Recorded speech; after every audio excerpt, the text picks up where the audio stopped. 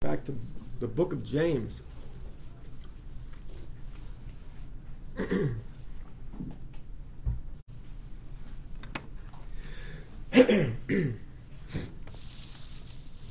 Pray with me. Father, help us. Lord, I pray as we come to your throne of grace, we ask for your blessing. Father, we ask, Lord, that you would speak to us, Lord. Help me, Father, I pray, as I proclaim your word to your precious people. I pray that you would build us up upon our most holy faith. Forgive us for our sins, Father, where we have failed you. Father, I pray that, Lord, as we sit before your holy word, we would be able to attend upon thee without distraction. Father, with neither thought of the past or of the future, but of this present moment. Lord, help us, we pray in Jesus' name. Amen. Well, last time in James 2, we began our study learning about faith that is counterfeit, if you remember that. And the characteristic of that faith is that it does nothing, but it talks about itself. It's about those that say they have faith, as James says, but have not works. 2:14, if you're there in James, what doth it profit, my brethren, though a man say he hath faith and have not works? Can faith save him? And so can this faith save him? Or I think what James is saying here, is this true and genuine saving faith? Is this what it looks like? Now, listen, there are those that will say they have faith in Christ. They may gather with the saints on the Lord's Day. They may go to church every Sunday. But when it comes right down to it, they usually are not people that pray. They don't pray at all to God their Father. They don't feed on God's word outside of the church. They don't devote themselves to God. They don't help their needy brethren. That's the example that James uses here. He said, a dead faith is like when someone comes to you and they have need, and you say, man, I really feel sorry for you. Man, I'll pray for you. And you have the ability to relieve them, and you don't. And you tell them, depart in peace, be warmed and filled. I hope you're warm. I know you're cold out here, but I hope you do better. I'll pray for you. See you later. So that's what faith without works looks like. Is that saving faith? Is that what it looks like? And, before I go on, we can't help everyone in the ways that they would like us to help them. But usually we can do something. We can do something to help. So James says, is this true and genuine saving faith? And the short answer is no. It's counterfeit. It's pretend faith. It's not the faith of God's elect people. If you recall 3 times in the text, and we'll read the 3rd time in verse 26 here, James calls this type of faith dead faith.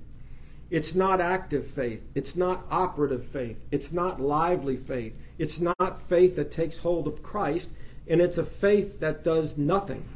There's no work of faith that comes out of this dead faith. Look at verse 18. We're there. Just as a preface to the ending of the chapter, James says, yea, a man may say, and you remember last time we read all those passages about those that say, I say that I love God, and as John says, if you say that you love God and you hate your brother, John says you're a liar. So here he says, yea, a man may say, thou hast faith, and I have works. And then he says, show me thy faith without thy works, and I will show thee my faith by my works. And then verse 19, thou believest that there is one God, thou doest well. The devils also believe and tremble. They actually believe, and their belief is in the true and living God. It's not saving faith, but they believe.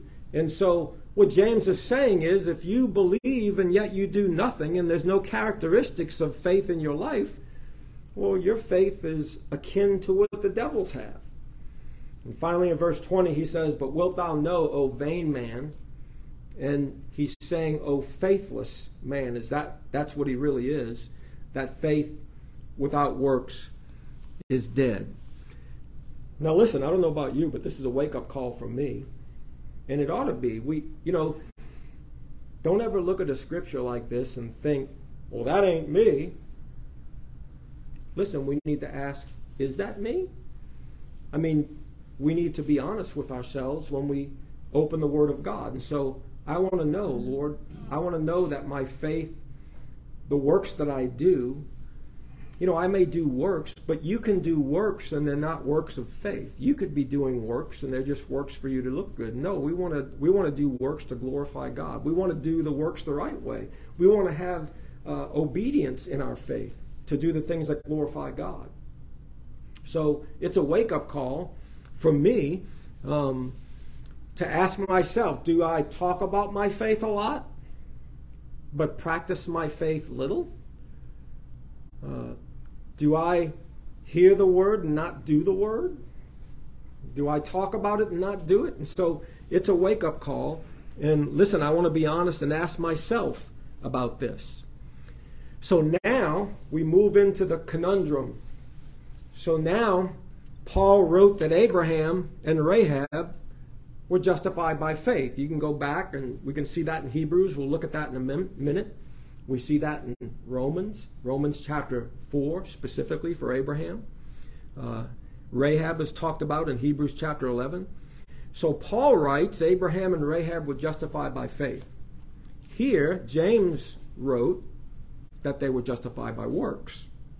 So therein lies the supposed contradiction and the spiritual conundrum between the doctrine of James and the doctrine of Paul.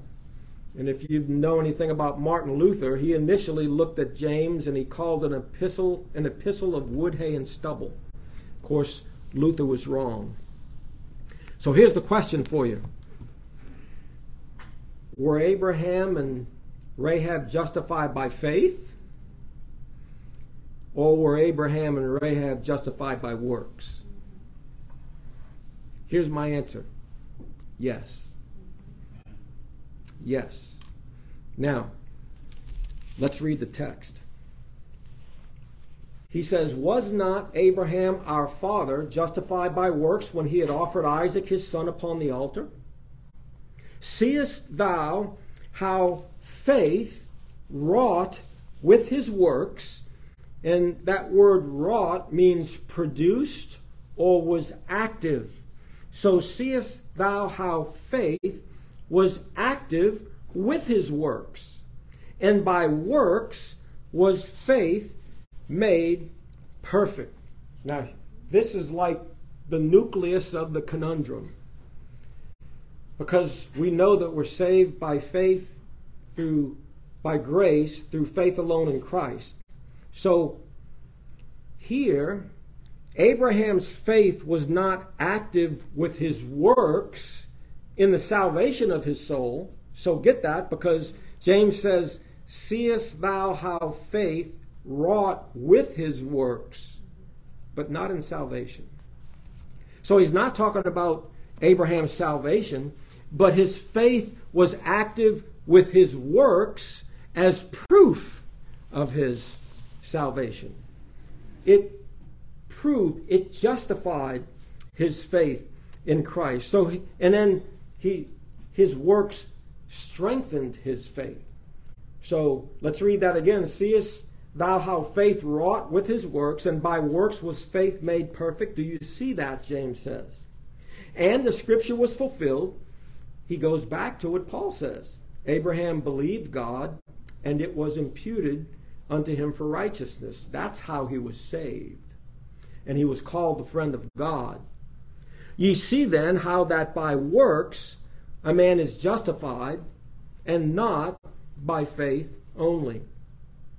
Likewise also was not Rahab the harlot justified by works? That's interesting that they call her that as a saved woman, right? She's called the harlot. Rahab the harlot. Saved Rahab the harlot. It's like Matthew the publican. And so here, likewise was not also Rahab the harlot justified by works when she had received the messengers and had sent them out another way. For as the body without the spirit is dead, so faith without works is dead also. So we see what the conundrum is. Now let's go to Hebrews, and I want to read two short passages here. First about Abraham. We're going to refer to Abraham's testimony in the book of Genesis. We're not going to go to Rahab just for sake of time, but you can go read Joshua and see that at the fall of Jericho. And you know the story of Rahab. For the sake of time, we won't read that. But look at verse 17 of Hebrews 11. It's the story about the faith of all of those children of God that went before us. It's the chapter, many call it the Hall of Fame of Faith. Hebrews 11:17. By faith, Abraham, when he was tried. So what was tried? His faith was tried. So by faith, when Abraham was tried, offered up Isaac. There's the works. And he that received the promises offered up his only begotten son. So his works proved his faith, of whom it was said that in Isaac shall thy seed be called. Verse 19, accounting, or he concluded that God was able to, he believed God basically. He concluded that God was able to raise Isaac up even from the dead, from whence also he received him in a figure. So you see what James says, faith was active in his works. You see that his faith brought forth his works. And his works actually strengthened his faith. And we'll see that when we go back to Genesis in a minute here. But look at verse 30. This is Rahab. By faith, the walls of Jericho fell down. Joshua's faith. They marched around, you remember? After they were compassed about 7 days. By faith, the harlot Rahab perished not with them that believed not, when she had received the spies with peace. So what she did with the spies, her works, actually proved her faith. You see, there's no contradiction between the doctrine of Paul and the doctrine of James. There's only confirmation, there's complement, and there's harmony. Now listen, those who would dismiss the one for the other, and I have to read a couple of quotes from Thomas Manton, was so good. Thomas Manton wrote this. He wrote, the ones that would seek to cut out one, either James or Paul, he said they seek to cut out the knot, to cut the knot out, because there's a knot. You know, you got a knot in a rope. You don't want to mess with it, so you just cut it out. You shorten the rope.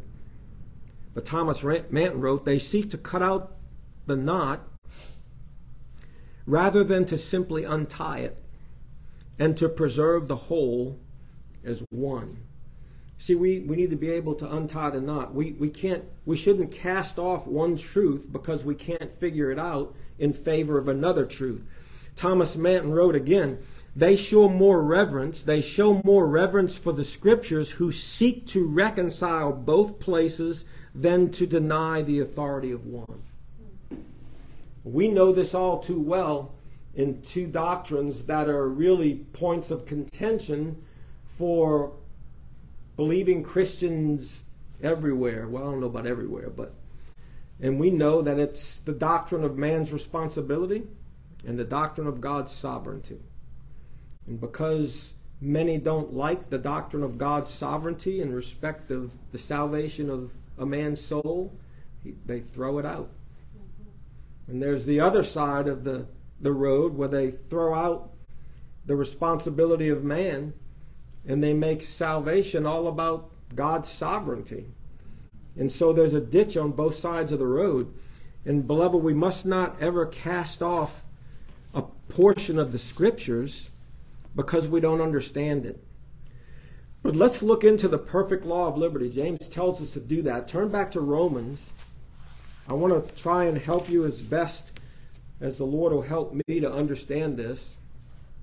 Now, when we read these passages in Romans, Paul is talking about those that would be justified by works or by the works of the law, Romans 3:19, they would be justified by the works of the law for the salvation of their souls. And that's what Paul talks about. Romans 3, Romans 4, Romans 5, the doctrine of justification by faith in Christ. I mean, that's basically the centerpiece there. Kind of begins here.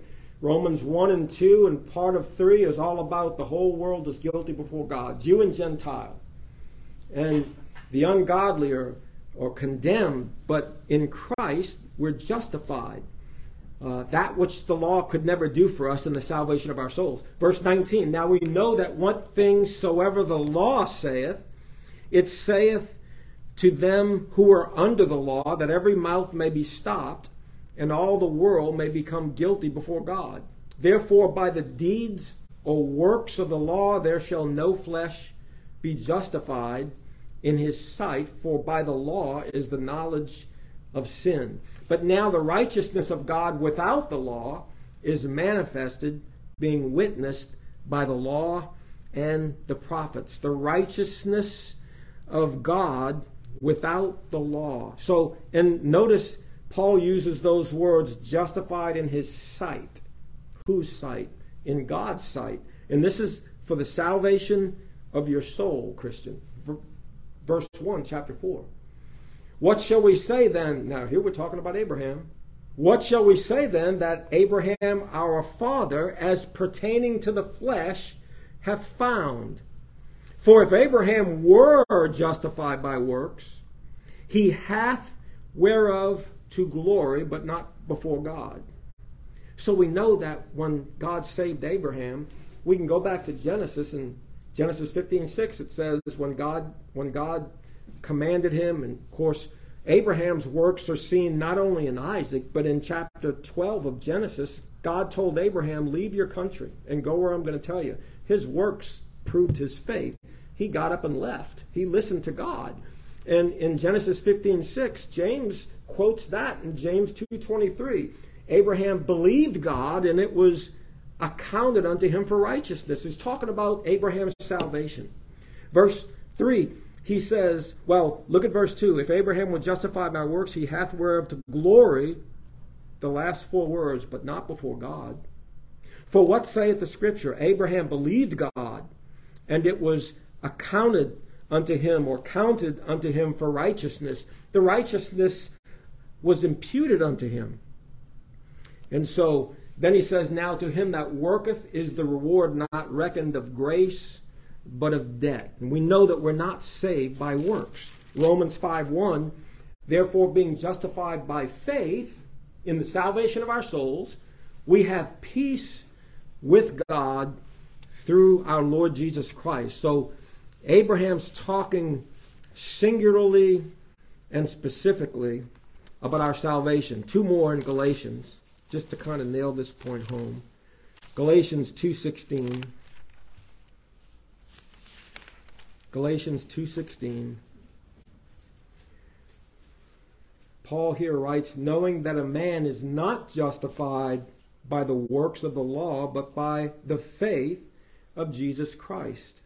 Even we have believed in Jesus, that we might be justified by the faith of Christ, and not by the works of the law, not by any works for that matter. For by the works of the law there shall no flesh be justified. And you can add in his sight, because it's implied there.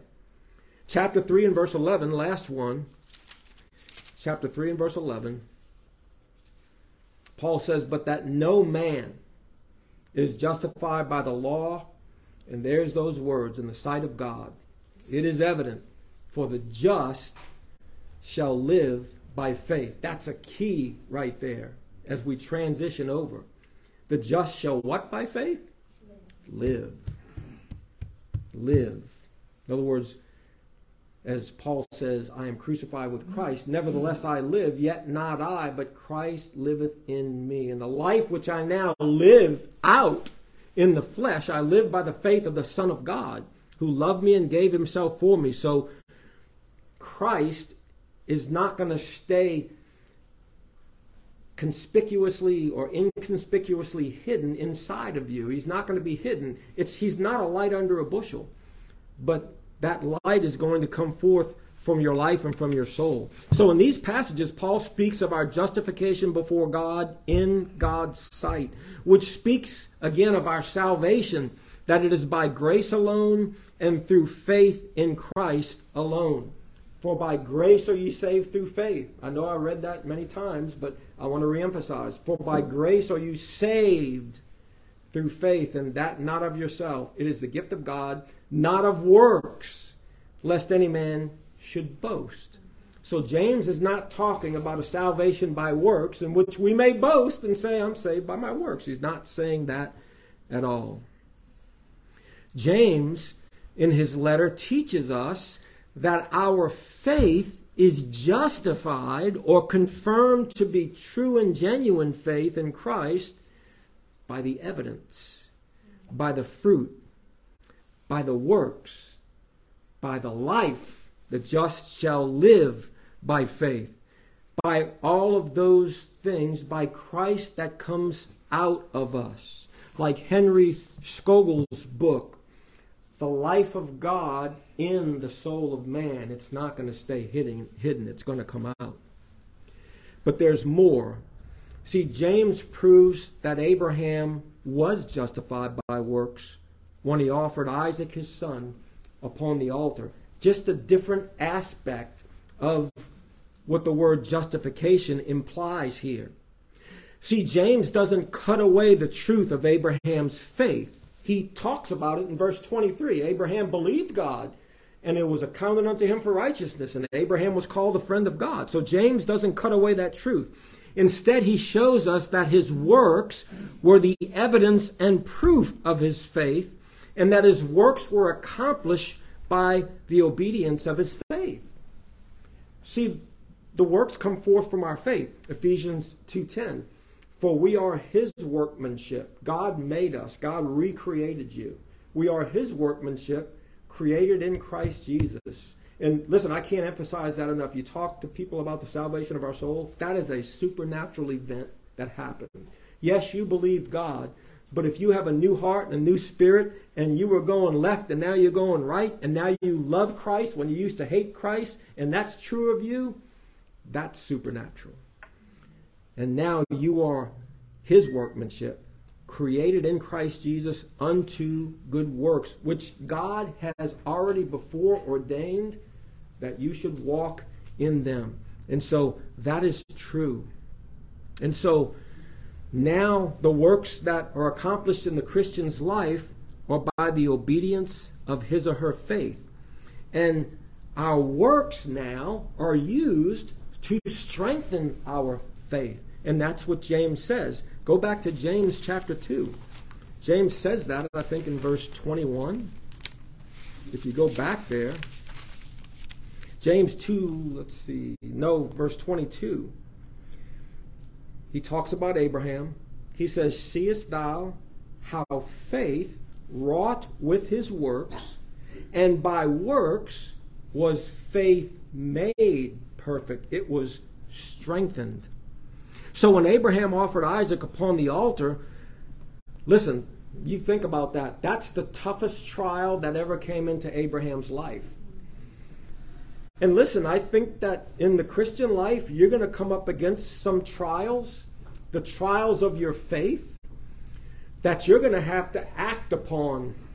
Your faith is going to need to be active, and you're going to have to move forward in your faith and do things that God has commanded you by obedience to your faith. And God's going to use those things that you now must do to strengthen your faith. Listen, this was the most difficult trial of Abraham's life. I can't imagine that.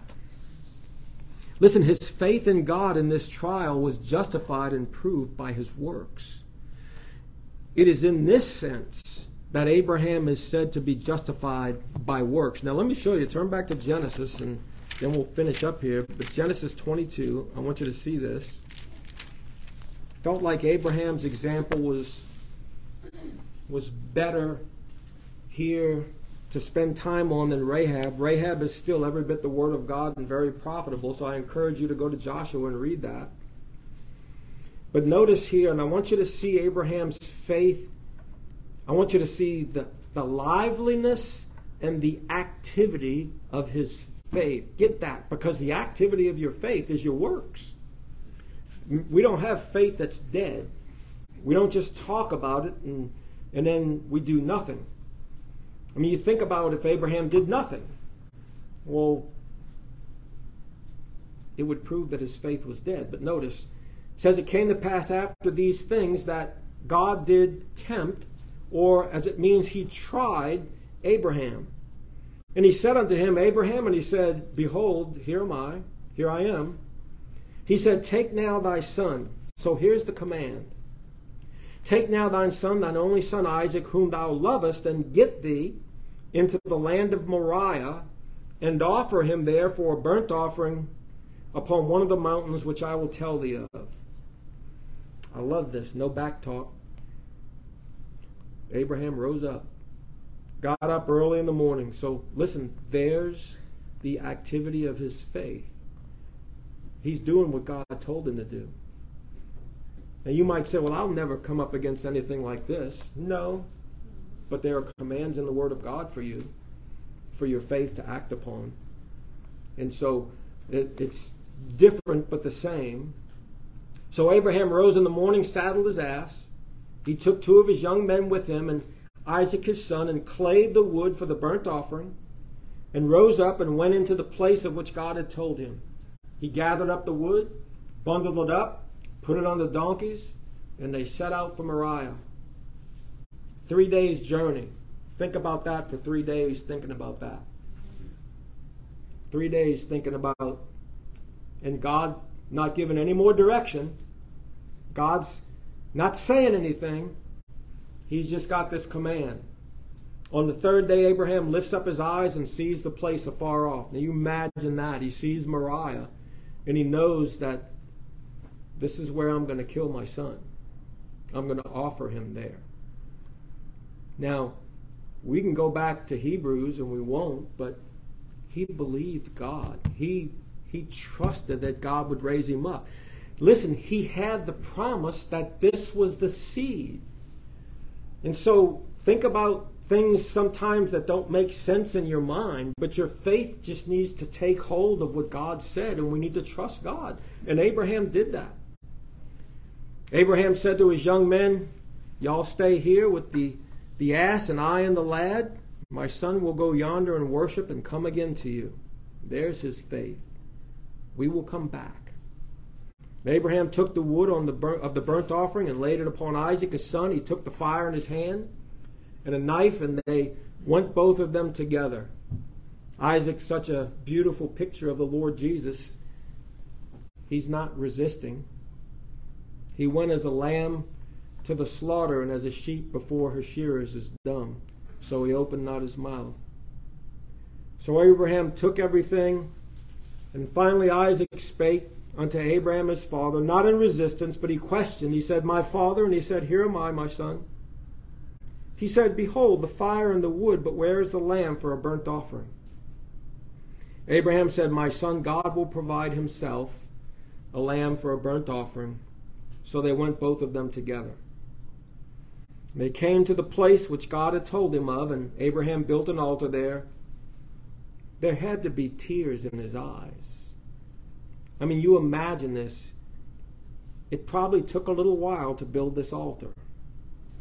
He built the altar, laid the wood in order, and then he tied his son up on that altar. And he laid it all down, and then Abraham stretched forth his hand and took the knife to slay his son. And the angel of the Lord called unto him out of heaven and said, Abraham, Abraham. He said, Here am I. And this is where, I guess as Paul Harvey says, we know the rest of the story. He said, Lay not thine hand upon the lad, neither do thou anything unto him. These 4 words, for now I know that thou fearest God, seeing that thou hast not withheld thy Son, thine only Son, from me. Now go back to James. Quick point. If you go back to James, you can see the truth that James writes there about Abraham's works. In chapter 2, he says, seest thou how faith wrought with his works, and by works was faith made perfect? Do you think Abraham's faith was strengthened in his God? Absolutely. He trusted God. What a bolster to his faith to be built up like that. Abraham believed God, and he believed him even in this. Now listen, in conclusion, Paul teaches us that in the salvation of our souls, we are justified in the sight of God by grace alone, through faith in Christ alone. That is how we're saved from our sins, by Christ. James teaches us that our faith in Christ is proved and justified in the sight of God and in the sight of men by our works, which are the evidence and proof of true and genuine saving faith. Now listen, every one of us begins our Christian lives by grace alone and by faith in Christ alone. Every one of us starts the same way. But once that faith in Christ has begun in the new birth in you, it cannot do anything else but come out in that new life and from that new heart that is within you. Listen, Rudolf Steer, I got two quotes for you, excellent. Rudolf Steer, he's a commentator, one of the lost commentators of James. He said, it is impossible to separate works from faith. It would be like separating burning and shining from fire. To separate works from true and genuine faith would be to say that fire's not hot. Fire is hot. It's the produce of fire. Giovanni Diodati, he was a Genevan-born Italian Calvinist. How about that? He was in the 15th century. He said this: the justification of Paul is opposite to the condemnation of a sinner. The justification, well, he says in general, I want to quote him right. He says, and the justification of James is opposite to the condemnation of a hypocrite in particular. You get that? In Paul's sense, a sinner is absolved, acquitted, forgiven. In James's sense, a believer is approved. So you get the difference, and that's an excellent quote. So the doctrine of James does not contradict the doctrine of Paul. The doctrine of James gives proof and evidence and strengthens the doctrine of Paul. The doctrine of James reveals the truth of justification by faith alone in Christ. So Abraham's and Raham's actions were proof of their faith, that they were believers in God. After they believed in God, they did the works of God their Father, who was in them. Listen, none who are saved from their sins are saved by their works. The scriptures are clear on this, and we know Ephesians 2:8-9. I won't quote it again. We are saved by grace alone, I guess I will, and by faith in Christ alone. But take heed to what the Word teaches us about the judgment of the great day, and this is where I'll close. Because we're saved by grace alone, through faith alone. But I want you to go look, and I hadn't looked at all of them, but I want you to go look at the passages, and you do this study. And let me read one more passage to you. In fact, Diana reminded me of this. I had it in my notes and I didn't read it. But Revelation 14:13, and when you go here, you see a wonderful truth. John says, blessed are the dead which die in the Lord. From henceforth, yea, saith the Spirit, that they may rest from their labors, labors from their work, and their works do follow them. Now, I want you to go look in the scriptures, and I want you to find the passages that talk about the judgment of the great day, the judgment seat of Christ, and you'll see a common theme. I hadn't looked at all of them, but the scripture says, for instance, in the great white throne, the dead, small and great, shall stand before God, and they will all be judged according to their faith, according to their works. According to their works. Now, am I trying to tell you that you need a work salvation? No. I'm just telling you what the scripture says. The Bible says that we'll be judged for our deeds done in the body. Deeds and works, you'll see that. You can look at the Corinthians, you could Romans 14. You look at Matthew 25. Come, ye blessed of my Father, inherit the kingdom prepared for you from the foundation of the world. For I was hungry, and you gave me meat, drink. You visited me. Their works. And so their faith produced their works. And so there is no conundrum here. There is no contradiction here. We see that the doctrine of Paul and the doctrine of James, they confirm, they complement each other, and they're in perfect harmony. We're justified by faith alone in Christ for the salvation of our souls. The evidence of our salvation is our works, which come forth from our lives. Again, Paul even states that we are his workmanship, created in Christ Jesus unto good works, which God hath before ordained that you should walk in them. And so I hope this helps, and I hope this will help you. I'll just finish with verse 26. And we went over this already, but I just want to close with James 2:26. James says, for as the body without the spirit is dead, and we know that. That's intuitively obvious that when the soul departs from the body is dead. And James says, so faith without works is dead also. Both dead. That's not you, Christian. And that's not a child of God. Because if you're in Christ, you have new life in you. You have eternal life in you. Your faith cannot be dead. And so, beloved, this ought to rejoice your soul. I mean, look, it rejoices my soul, and it ought to encourage us to continue to walk by faith in our Lord Jesus Christ and the Son of God. Amen. Well, let's dismiss in prayer. Lord, help us, Father, to understand. I pray that it has been understandable, Father. And so, Lord, we ask you to help us, Father. And certainly we want to serve you, Father, by the things that we do. We want to serve you by faith, Father. We want our lives to be filled with the outworking of our faith.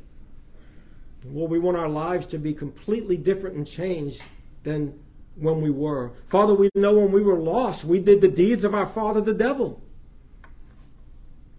And so we did works when we were lost. Oh, Lord, how much more ought we to do works for our Heavenly Father and Lord Jesus Christ. And so, Father, please help us, and we'll give you the praise in Jesus' name. Amen.